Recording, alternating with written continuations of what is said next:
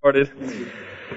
We got quite a bit to cover tonight, but it's going to be good. I have a couple specific things the Lord's talked to me about to share with you, and then we'll kind of get into some discussion. So let's go ahead and go to the Lord in prayer. Father, we just thank you for today. We thank you for, even though it's very, very, very cold outside, we thank you that it's a beautiful day that you have made. And we just rejoice in the fact that we have life, that we have breath, that we have one another, that we have you. And you have given us such a privilege and honor to walk on the earth as your representatives. And we just ask the Lord that you continue to help us to receive from heaven just your divine nature, your character, your ways of doing things, that those would be implemented in and through our lives, that our hearts and minds would be shaped by you, and that our lives would come into agreement with heaven, that we would come in such alignment with your heart and with your ways. The things that we do, the things that we say, the way we live our lives, Father, would demonstrate who you are to those around us. Lord, we all need your help, and so we ask you, help us, Lord. And we thank you, Holy Spirit, you are a great helper, and that you're present with us. You're here right now. You're here to help us to understand. You're to help us to implement. You're here to empower us to do the things that you're desiring for us to do. And we just yield to you. Have your way in us. Have your way in this time. May you lead and direct our discussion time, our teaching time, every part of this. And we just thank you for it. And we certainly never want to come to a class and just talk about you. We want to interact with you. And we want to experience your goodness and your love and encounter you. And so just have your way in us. And we just give you praise and honor. In Jesus' name, amen.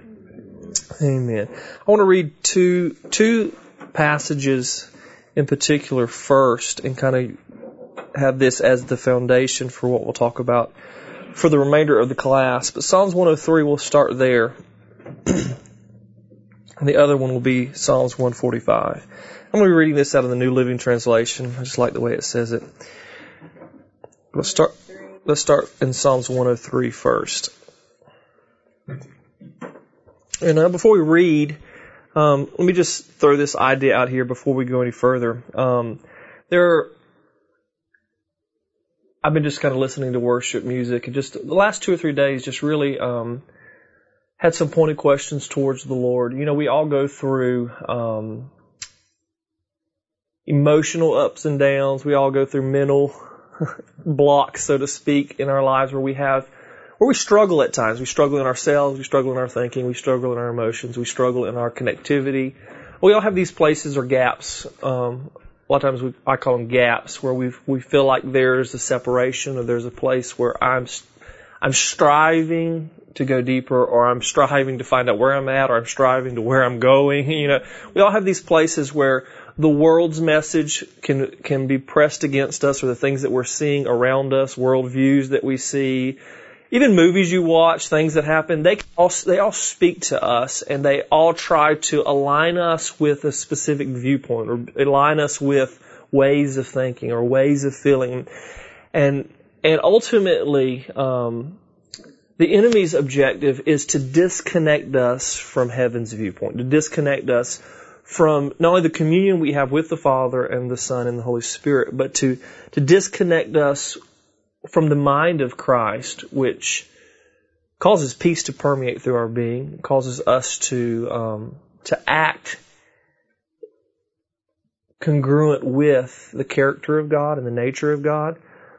But it also keeps us on fire, it keeps us passionate. If He can disconnect us, then we lose our passion. And it doesn't take long, me and Chris were talking about it, doesn't take long after you miss a couple things, how it's easy, just that it becomes your new normal. And just two spiritual disciplines that I think are really essential for us in continuing to be reshaped every day by the Lord. First one is, of course, spending time reading the Word of God. We need words from heaven. The Bible says that man cannot live by bread alone, but by every word that proceeds out of the mouth of God. And so it's not just enough just to read the Scripture, but it is to invite the Holy Spirit in our time of reading the Scripture and allowing that to form our worldview, or to reshape it, if you will, and to help us to form proper belief system. And so it's really important. That's just the renewing of the mind. It's really essential that we spend time reading the Word of God every day. And then the second one is praying in the Spirit. This what it does is it bypasses our mental understanding. It goes beyond our just what we think we know, and it begins to communicate directly with the Lord. It causes us to pray out the will of God. It causes us to interact at the spirit level. And one of the things that praying in the Spirit does is it helps bring our flesh under subjection, because whenever we give way to the things of the Spirit, what happens? The Spirit wars against the things of the flesh and brings it under subjection. And I have never seen anybody who has backslidden that the initial part of backsliding or being disconnected or pulled away from the Lord didn't start by them first neglecting the Word and neglecting praying in the Spirit. If we hold these disciplines daily, not just for the purpose of mechanism of doing something, but for the purpose of relational connectivity, then we will stay true to the Lord. And even if we mess up, even if we miss the mark, even if we have sin in our lives, because all of us can step into places where we fall out of agreement with how heaven would have us do things. But if we continue in these areas, these two spiritual disciplines in our lives with the purpose of relational connectivity, then the Scripture that declares, He's able. Why is He able? He's able to keep us. He's able to produce in us what's necessary. And if we stay connected to the one that's able, we will be enabled to stay that way. And so the other thought I had, and we'll jump into this psalm, is just about us staying on fire, passionate for the Lord. Of course, this is the spending time in the Word of God, spending time praying in the Spirit. Those are, I believe, give us the two essential elements for fire. What does fire need in the natural? It needs what? It needs some gas or something. Fuel, some kind of fuel, something to burn, okay? Whether it be logs or coal, natural gas. It needs some kind of fuel to actually burn, okay? And of course, our fuel is what? The Word of God. The Word of God. Just like I said, that man can't live by bread alone, but by every word that proceeds out of the mouth of God. And that word actually ignites something inside of us, and it causes as we partake of the Word of God, it gives substance in our being to be ignited. And it's really important that we have fuel. Another thing that fuel needs, you can have all the fuel fire needs. You can have all the fuel in the world, but if you cover it up and take away what? Air or oxygen, then you can have all the fuel in the world and you can even have a spark, but it will not be sustained because it needs oxygen. And oxygen in the Spirit would be likened to the presence of God. But how many knows that oxygen out here does not equate oxygen in here? In order for oxygen to be taken in, what has to take place? You have to breathe, don't you? Right. You have to take it in. And how do we take in the presence of God? It's through our worship. It's through praise. It's through thanksgiving. It's through rejoicing. When we are aware of the air around us, if we're aware of the presence of God that's with us, what happens? The natural output is you just breathe. You're very aware when you go underwater that the oxygen is not in a form that you can breathe, right? How do you know this? Because you don't go, because the moment you do underwater, your body says, stop, please stop. And you're scrambling to get back to the place where you can actually breathe that in. Now, you don't think about breathing, do you? It comes natural, doesn't it? It just becomes a natural part of what you do. You don't have to sit there and think, oh God, I gotta breathe. Okay. It's so natural. But the moment you enter into an environment where oxygen is not available, you immediately know it. Immediately you know it. And this should be the same way where the Christian life is concerned. We should live a life of worship before the Lord.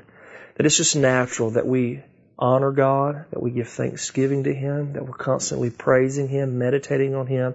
It should become the natural outflow of breathing in, exhaling. It should be the natural flow of our lives. But the moment it gets shut down, we should immediately know, oh, wait a second, I have stepped out of the presence of God. Now, the Lord never leaves us nor forsakes us, but we have the capacity to resist Him or pull away. Just in the same way that you can swim on top of water and be fine, but the moment you go under, oxygen is depleted. In the same way, as we're swimming through life, if you will, we should immediately recognize, oh, I've disconnected somewhere.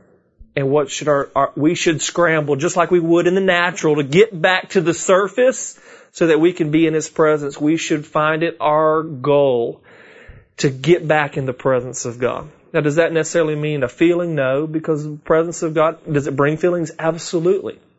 But does it necessarily equate to a feeling? Does it necessarily mean that you have to feel a certain way to be in the presence of God? No. But what does the Bible say very clearly about us entering in the presence of God? It gives very clearly in the Old Testament the implications of thanksgiving, praise, and worship. And without those three elements at work in our lives, then we're not going to have the necessary ingredients to keep the fire burning in our hearts. So if we find our passion level beginning to decrease, it should be increasing, because the more fuel you put on it, the more oxygen you pour it, the hotter that joker gets. I mean, I've got a blower that we put with a long metal pipe. Whenever we're burning anything in the backyard of my dad's house, we'll put that blower on the end of that pipe, turn that thing on, and it doesn't matter what kind. You can have wet wood. If you get a spark going and something little burning, and you put that air to it like that, it'll burn up a humongous stump that's full of dirt in about 3 hours. As long as you got that air forcing in there.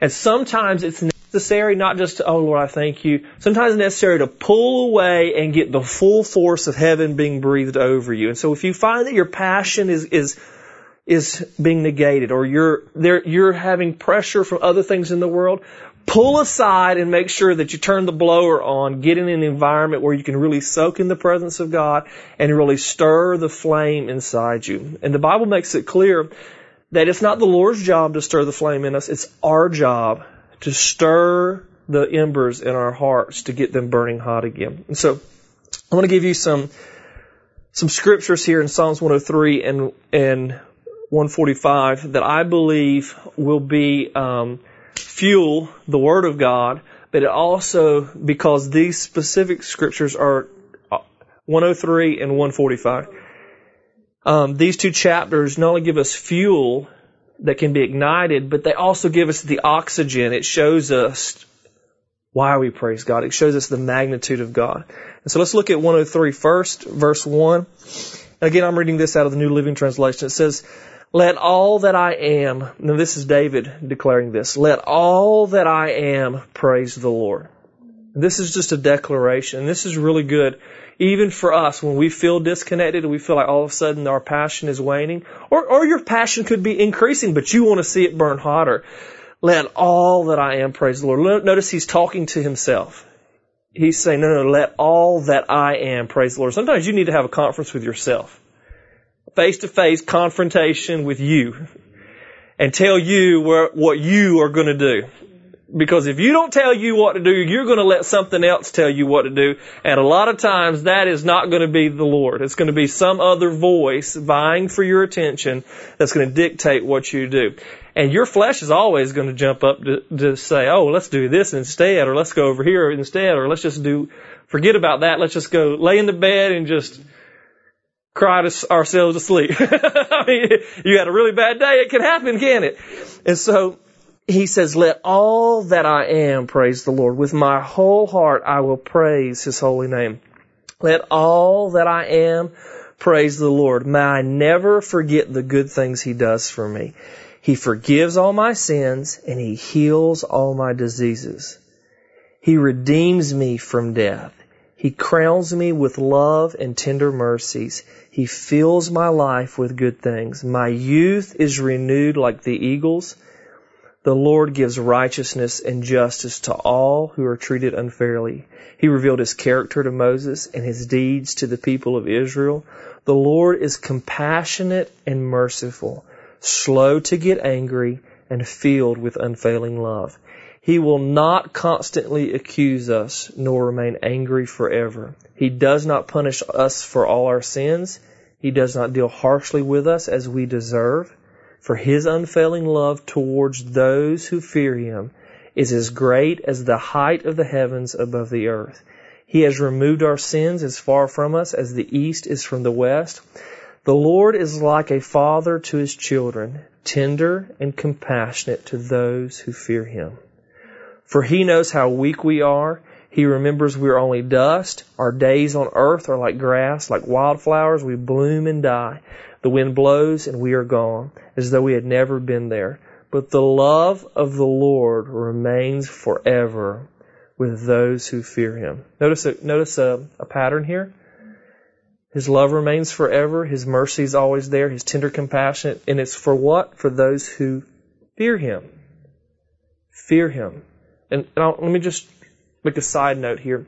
There came a point in my life that I did things that my father said because I valued and honored him as my father and knew that he had more wisdom than I did. You know, we have this period where we think we know something, and then after we go through some stuff, we realize, oh, I didn't know very much.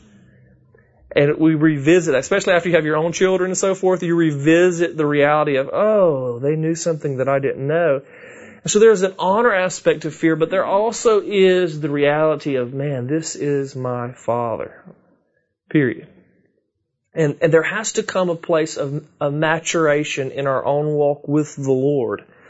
That as we walk with him, yes, we do it because we love him. Yes, we do it because our hearts burn for him. Yes, we do it because we value him. But there is something about the fear of the Lord that causes our heart, even when we don't feel nothing, even when we aren't passionate about it, even when we don't want to do something, we do it in response to, because of the fear of the Lord has been set in our heart. Because there are times, you know, like we talked about with Peter, with the whole exchange that Jesus had with him. Peter, do you phileo me? Do you agape me? And Peter said, Lord, you know I phileo you. Which is the symbol. I have these strong emotional attachments, this brotherly love, this feeling of camaraderie, this type of thing. And he had a hard time responding to Jesus' agape me, because agape love is rooted in the fear of God. It's rooted in a choice. It's rooted in, I choose you, period. I value and honor and esteem you above everything else. I make a covenant with you. See, that's rooted, yes, in love, but it's also rooted in the fear of the Lord, which are really two inseparable things. You know, sometimes people theologically want to pit these two against one another, but they're not. They're not. Because God is love, right? And we talked about that in the last class, that we don't define love by the actions that we see God do. We define love because that's who He is, period. And so everything that He does is an outflow of who He is. And so love is not defined by simply the things that He does, but by who He is, which certainly applies to the things that He does and so forth. But if we try to define love through our own experiences and then apply those to the Lord, we will always fall short to the reality of the bigness of God's love for us and the magnitude that His love has towards us. And the fear of the Lord is an aspect of the expression of the love of God that gets formed in a heart that says yes to God in that covenant type nature of the agape love that Jesus was inviting Peter into. And so we have this reality, the Lord is like a father to His children, tender and compassionate to what? To those who fear Him. But the love of God remains forever, in verse 17, with those who fear Him. His salvation extends to the children's children of those who are faithful to His covenant, of those who obey His commandments. The Lord has made the heavens His throne. From there He rules over everything. Praise the Lord, you angels, you mighty ones who carry out His plans. Listen for each of His commands. Yes, praise the Lord, you armies of angels who serve Him and do His will. Praise the Lord, everything He has created, everything in all His kingdom. Let all that I am praise the Lord. And so again, it comes back to let all that I am praise the Lord. Let my mind, let my actions, let everything about me, my whole heart, let everything about me praise Him. And of course, that praise flows out of His tender mercies, His compassion, His love, that praise flows out of the reality of who God is. And the more we encounter who God is, the more we have things to praise Him about. And so, the deeper we walk with the Lord, the greater our ability to praise the Lord should be. Our praise should not decrease through our intimacy, but it should increase. And so, one of the symptoms, and I'll just use that word, we always think of it as a negative tense, but one of the symptoms of a deepening walk with the Lord should be an outflow of greater and greater praise. We should find that praise is formed on our lips quicker than it was yesterday.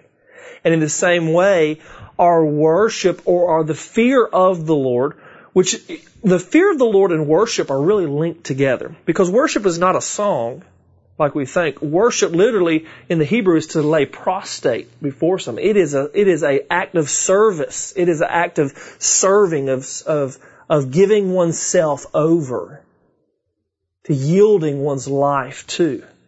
And so when we enter into a place of worship, then that was the inner court, that Holy of Holies in the Old Testament in the tabernacle. What are we entering there? Listen, only that person had to go through all kinds of ceremonial cleansings before that priest could enter into that one place. And Jesus, our high priest, He was clean before the Lord, went through the entire process to enter on our behalf in those Holy of Holies. And when He entered in and His blood was shed, and He became not only the high priest that mediated the covenant, but He also was the lamb that was slain for our sins. And so He was laid on the mercy seat for our behalf so that we could be cleansed. What happened? The veil that separated that where no other human being could enter got split that day that He died. And now we have access to enter into a place of worship that we could not enter before because of our sins. Jesus laid the groundwork and became our mercy seat so we could enter into that deep place of His glory and His presence and abide there. And it's because of His mercy that we're able to do that. And so every time that we step into a place of praise, of thanksgiving, what is that leading to? It's leading to that place of worship, of intimacy, of that giving of oneself to the Lord and Him giving. That it's an exchange that takes place between us and the Lord. And worship is that laying of one's life down. What did Jesus say? He said, if any man would follow me, what does he have to do? Lay his life down. And if anyone tries to hang on to this life, he'll end up losing his life. But if he lays his life down for my sake, he will gain eternal life. And see, the Lord never requires us to lay something down if He doesn't have something better He's wanting to exchange for us. And though the cost of dying to self seems dramatic, and there is a cost to serving the Lord, there is a cost to following after Him. Even though it seems dramatic or it seems huge, in the scope of reality, in truth, the exchange is a great deal for us. Because what we give in exchange for what we receive from Him is beyond any human mind can even comprehend. Like we have no comprehension or dimension of understanding that can fit in the parallels of what happens in the exchange. What we receive from God by giving our lives to Him doesn't even come close to a small amount of what we receive from Him. And there's nothing even comparison to that. It'd be like if you became an ant and came down to the ant world and to give them all the knowledge that humans have and to implement everything that we know as humans into the ant world. And even that would not even come close to what Jesus Himself did by humbling Himself and becoming a man and making the invisible God visible in flesh form to bring us back into relationship with the Lord. And it's because of His mercy. And it's the mercy of God when we behold the reality of what He's done for us that creates thanksgiving and praise. And so as we focus on who He is, as we focus on what He's done, as we focus on the reality of the position that we now have in Christ, what should flow? The natural outflow. Worship, praise, thanksgiving. And what happens? When we focus on those realities, man, it ignites a fire in our hearts. when we see our fire waning, or we feel like our passion has just been misplaced or put somewhere else, or what happened here, you just feel like a flat tire all of a sudden in the spirit. You know, you're just riding along, everything seems fine, and now, I mean, you don't think about your tires when you're riding around. But boy, if it goes, you all of a sudden think about your tires, don't you? And in life, we're going through life, everything seems fine. All we're thinking about is the destination that we're going. We're thinking about what we got to do, what's important, our list of things, our daily activity. But the moment that flat tire takes place, it's like that all goes out the window. It takes priority. And when we feel in our spirit that it's time to pull over, get the thing fixed, and get back where God wants us to be. A lot of times, though, we're very quick to fix the things in the natural like that. But in the spiritual, we push those things down, even though red flags are flaring, there's fireworks going on, we can hear we can even get into services and just feel this gut-wrenching feeling of, there's separation here between me and the Lord. And what do? We push it aside and turn on the TV, or push it aside and try to go do some activity, and we try to fill that void with other things instead of actually dealing with the problem of there's some place of disconnect between me and the Lord. And we know it's not on God's side, because He never leaves us and never forsakes us. So it's not like we got to go check out God. God, what's the problem here with you? We can know for certain that there's something in me. There's somewhere down the road. I need to get this thing dealt with. And the Bible makes it very clear. If you come to Him, He is faithful and just to not only cleanse you, but to purify you from all unrighteousness. What is unrighteousness? Anything outside of right standing with God. Anything that would separate you from being in right standing, right communion, right interaction. He will cleanse you and purify you and separate any of that stuff that's got in there to keep you in that place of connectivity with the Lord. All right? I really like this part here. Go back all the way up to verses 3 through 6. It says, verse 2, it says, let all that I am, praise the Lord. May I never forget the good things He does for me. May I never forget. That's usually the first place is we start forgetting who God is. When we start slipping, it's because we forgot what He's done for us. Then it says, He forgives all, and then He lists some things. He forgives all my sins. He heals all my diseases. He redeems me from death. He crowns me with love and tender mercies. He fills my life with good things. My youth is renewed like the eagles. The Lord gives righteousness and justice to all who are treated unfairly. Man, I love that. It just brings us right back into the right frame of thinking of who God is for us. And usually that's how the enemy gets us, is our thinking gets skewed of, well, maybe God isn't like this, or maybe, and a lot of times we don't even think it. It just becomes a subconscious pattern that gets formed, and we just respond out of that, not even really fully understanding what our thoughts are, or how did we even get to that conclusion. You ever had a conversation, and at the end of the conversation you thought, how in the world did we get over here? And you try to backtrack that thing, and one thing over here led to another, and this thing over here led over there. And a lot of times we don't realize how we got the flat tire, but you start backtracking. Well, I did go over here to this place. Oh, and then I went to the dump over here. And you know what? There was some stuff scattered over there, and I probably ran over that. And sometimes you have no clue. Sometimes you have no clue. You just know it just needs to be changed. Something has to change in our hearts. Something has to change in the way we're thinking. And the Lord is faithful and just to help us if we come to Him. Good word? All right, let's look at 145 and just build on that. Psalms 145. He says in verse 1, he says, I will exalt you, my God and King. So here again, he is emphasizing, I will. He's telling himself what he will and won't do. And the beginning of any real relationship, with whether it be with the Lord or with anybody else, there's got to be some clear defining of what I will and what I won't do. There has to be the clear defining of my responsibility and your responsibility. There has to be a clear defining. I mean, when you get a job, what's one of the first things they give you? The job description about what they expect from you. In the same way, we've got to put some expectations in our own heart. We've got to say to ourselves what we expect us to do. You know, God tells us things that He desires from us, but we've got to put a demand on ourselves. How many know God doesn't sit there and beat you over the head when you don't do everything He wants you to do? Does He? Matter of fact, He'll let you keep on going your way, doesn't He? Now, in His mercy, He will pull you in. In His mercy, He will confront you. In His mercy, He'll send other people to say, hey, man, what's going on? In His mercy, He will do that. But God will not force you to do something. Because whose job is that? Yours.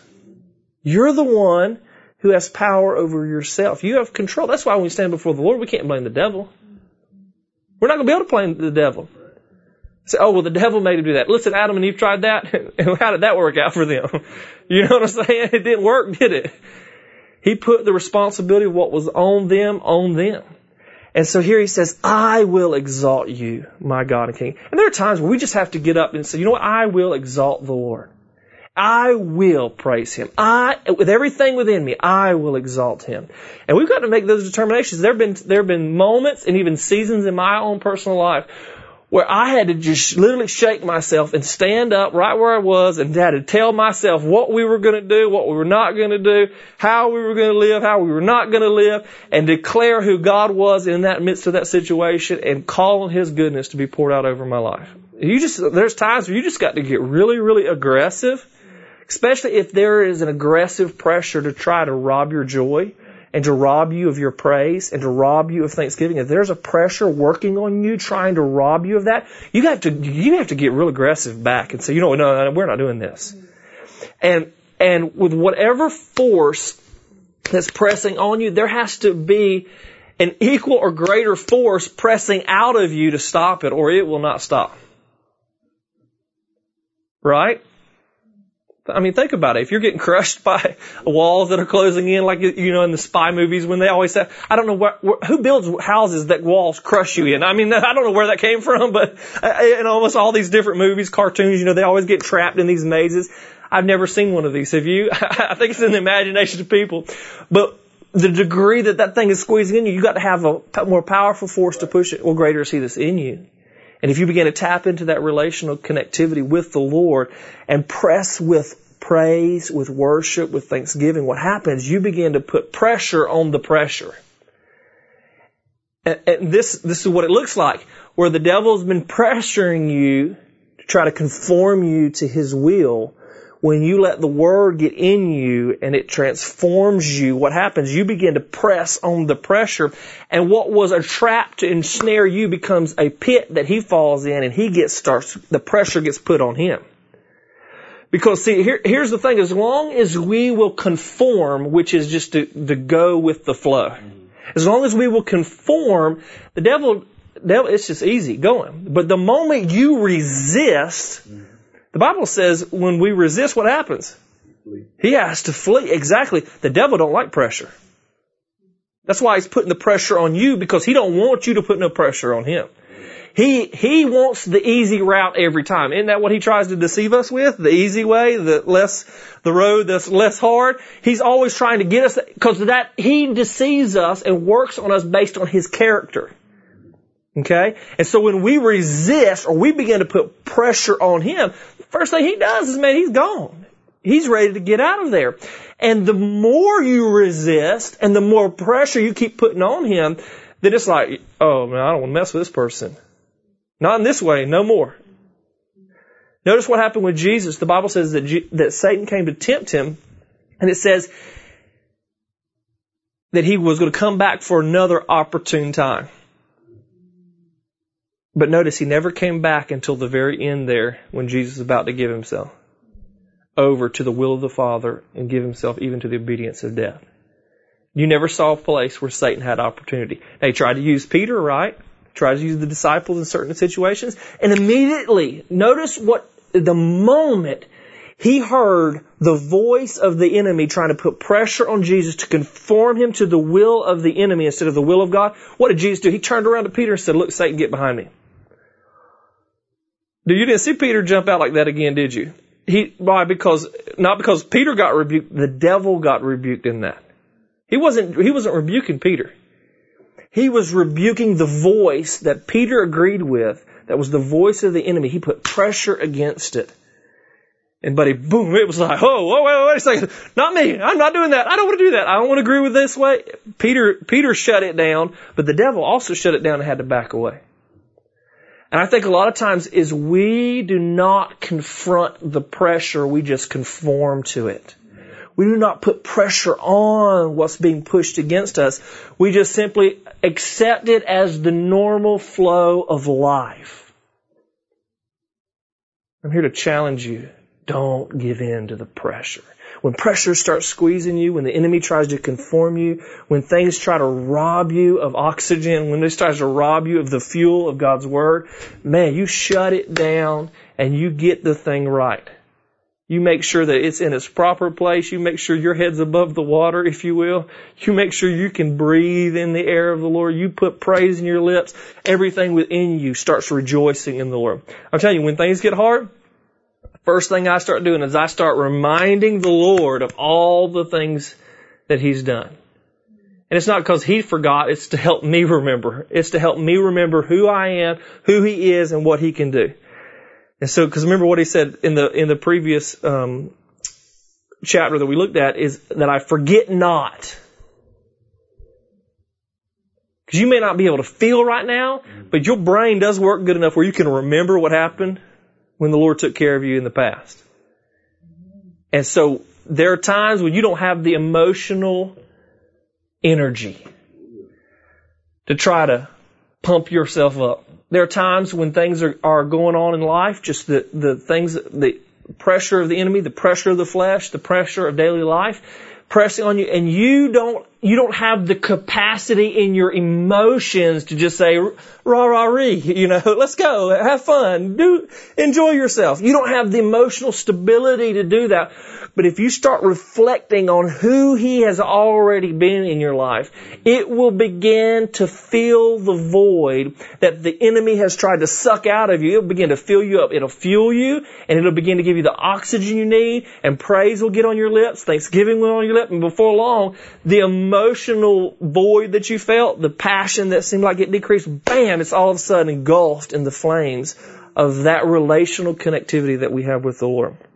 So He says in verse 1, I will exalt you, my God and King, and praise your name forever and ever. I will praise you every day. Yes, I will praise you forever. And so notice what He's dictating here. He's dictating, I will exalt you as what? God and King. What does He say? I will praise your name forever and ever. He's dictating to Himself. He is declaring to self, this is who you are and this is what you do. I will praise you every day, not on Sunday, not just on class days, but every day I make it a dictate, an order, a command, a demand I put on myself. Every day you will praise the Lord. Verse 3 says, great is the Lord. He is most worthy of praise. No one can measure His greatness. I love that. No one can. His greatness is so beyond anything that we could even measure. We can measure quite a bit of things. We can measure that. I saw a report there on Yahoo that they found what they call a Earth in the inhabitable zone, a planet like the Earth in an inhabitable zone, and it's in a galaxy that's 500. How did it say? 500 million? 500,000?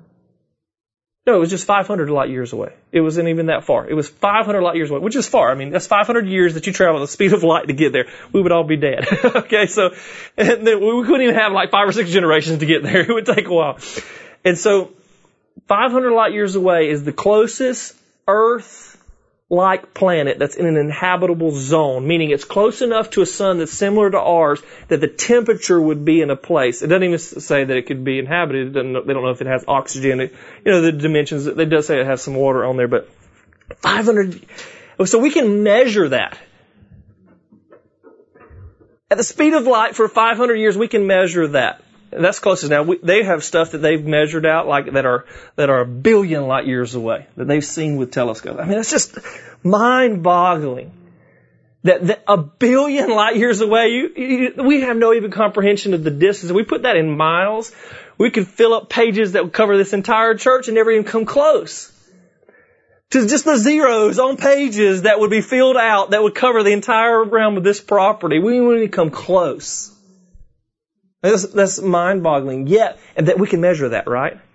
But here it says, no one can measure His greatness. Oh, that's the God we serve. That's the God who gave His life for us. That's the God who formed a covenant in His Son's blood for us. That's the God who extended mercy even when we were committed high treason against Him by partnering with the devil who rebelled against Him. That's the God who, even in our own rebellion and transgression, had tender, compassionate mercy towards us and pulled us out of a pit we dug for ourselves and chose to lie in. His greatness cannot be measured. It says, let each generation tell its children of your mighty acts. Let them proclaim your power. I will, and listen to this. He said, so here he goes back to his I will statements. I will meditate on your majestic, glorious splendor and your wonderful miracles. Your awe-inspiring deeds will be on every tongue. Here comes another I will. I will proclaim your greatness. Everyone will share the story of your wonderful goodness. They will sing with joy about your righteousness. The Lord is merciful and compassionate, slow to get angry, and filled with unfailing love. The Lord is good to everyone. He showers compassion on all His creation. All of your works will thank you, Lord, and your faithful followers will praise you. They will speak of the glory of your kingdom. They will give examples of your power. They will tell about your mighty deeds and about the majesty and glory of your reign. For your kingdom is an everlasting kingdom, your rule throughout all generations. The Lord always keeps His promises. He is gracious in all He does. Listen to this part. I love this. Verse 14. The Lord helps the fallen and lifts those bent beneath their loads. The eyes of all look to you in hope. You give them their food as they need it. And when you open your hand, you satisfy the hungry and the thirst of every living thing. The Lord is righteous in everything He does. He is filled with kindness. He is filled with kindness. The Lord is close to all who call on Him. Yes, to all who call on Him in truth. He grants the desires of those who fear Him. He hears their cries for help and rescues them. The Lord protects all those who love Him, but He destroys the wicked. I will praise the Lord. Again, he goes back to the I will. And may everyone on earth bless His holy name forever and ever. That's such a powerful psalm, isn't it? It's full of so much truth and so much power. I mean, just anytime that, because what's he doing? He's praising God in everything he's saying here. And you can just you can even take these two psalms that I shared with you and form your own prayer of praise to the Lord. And you don't know where to start, man, just start right here in these two things. There's full of declarations of who God is, declarations of what I will do towards the Lord. There's declarations, and when we declare these things in faith, man, we are going to see these things take place. We're going to see the magnitude of God move not only around us, but in us and through us to touch and transform the world around Him. I love because here he says, as the result of him praising the Lord, what does he say? He said other people, when he proclaims the kingdom, other people will see Him. Other people will hear Him. Other people will experience Him. And then he goes on to say, all the generations. But where did it start at? It started with, I will praise the Lord. And do we want to affect the nations? Do we want to affect future generations? Well, it starts with, and this is my own dilemma. Sometimes I get frustrated with, am I being effective, or am I fulfilling everything that God wants me to do, especially when you are in the mundane, seemingly normal daily task of life. Sometimes we can feel like, oh man, cleaning the toilets of the church doesn't necessarily produce a fire in your belly. Unless you do it with praise and thanksgiving. Unless you keep in mind that everything you do is an act of worship to the Lord. See, when we lose sight of that prayer and thanksgiving thing, when we lose sight of that worship aspect of doing everything as unto the Lord, then it's very easy to feel like, oh, I'm not really making a difference. But if we go back to what He says, I will praise the Lord in everything I do. Things that I interact with, even raking my yard or whatever, I will praise the Lord. Even in those things, we become vessels that not only change our generation, but future generations down the line. Because the beginning of a history maker, of a generational changer, of someone who transforms the world around them, starts with, I will praise the Lord.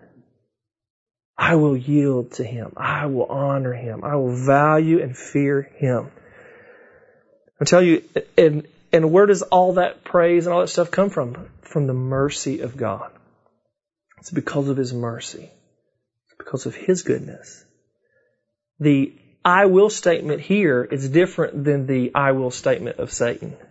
Because the I will statement said, I will exalt myself. I will put my throne above God. I will be like God. It was a declaration of what he would do outside of God.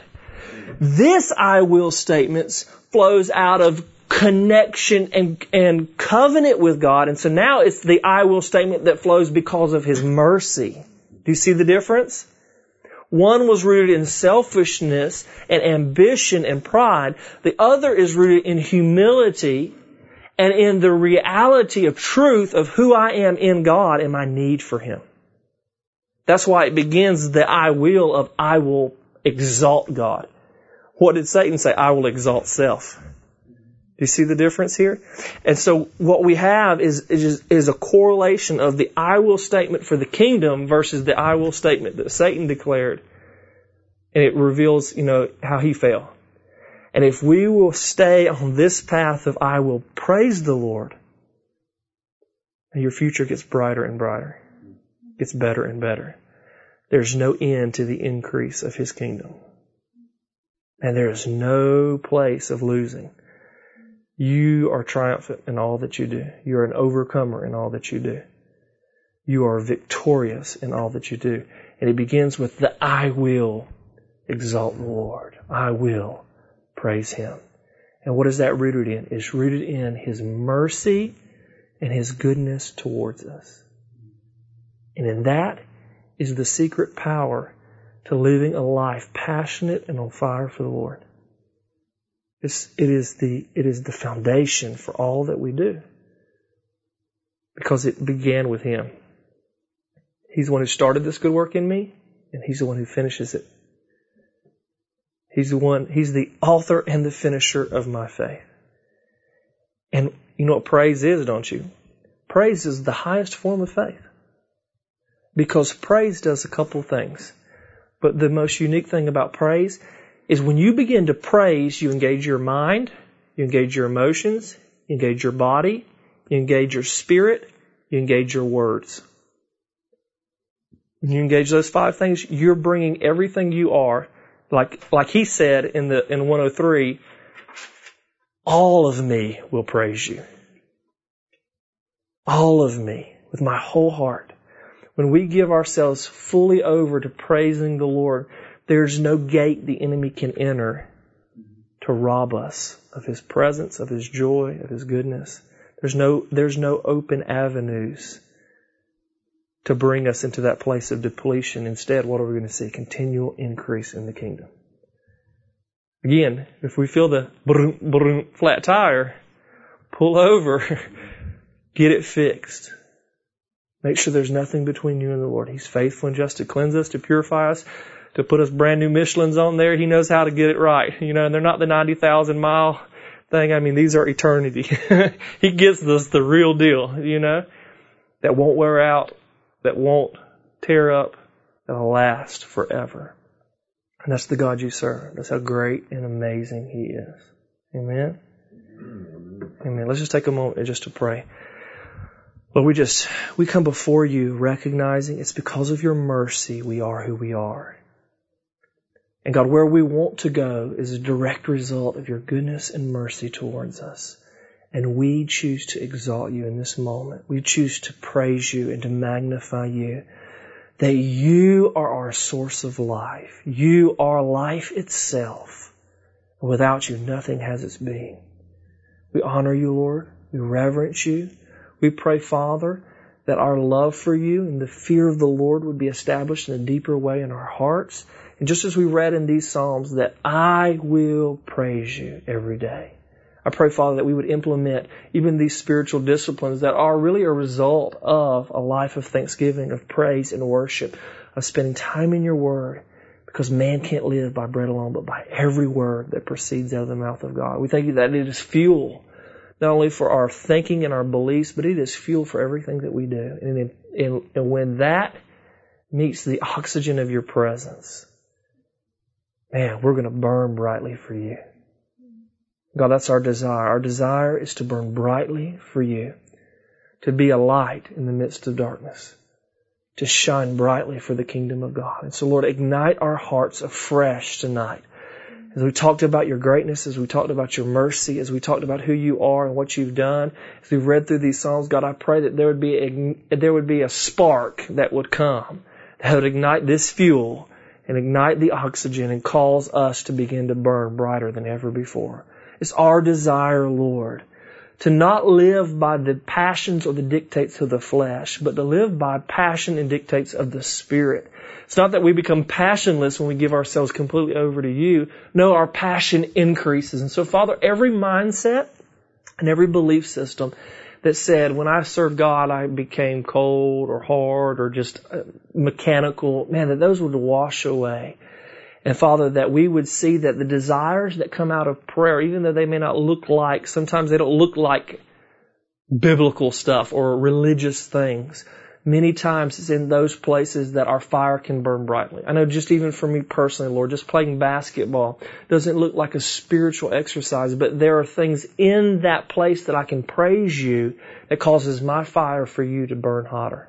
Even though that's an insignificant thing, You take the desires that are in our hearts and You cause Your Word and Your life to shine forth in those places. And we can become light in specific areas of influence. And I thank You, Lord, You've placed desires in every one of our hearts. Help us, Lord, not to forsake You in the midst of pursuing them, but in pursuing the desires You've placed in there, that we would bring You to the forefront through our exaltation and praise of You. Help us, Lord, not to get like Satan and try to exalt self on ambition, selfish desire. But as we declare I will, it will flow out of praise and worship for You. And as a result, we're going to burn brighter and hotter for You.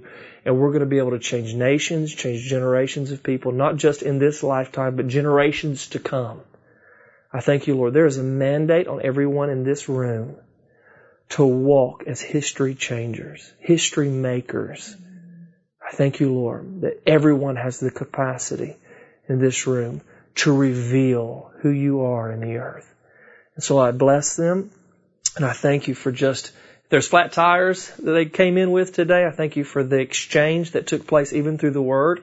And as they yielded those things, I thank You, Lord, You're fitting them with the proper equipment that they'll be able to roll out with You and go where You say go, do what You say do, and they'll be able to not have the clunk, clunk, clunk, clunk, clunk, and riding on the rim and sparks flying everywhere thinking, what in the world is going on?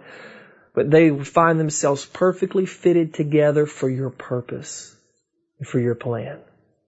So Lord, I just thank You for the cleansing, the purifying work that You do. We give You honor and glory in Jesus' name.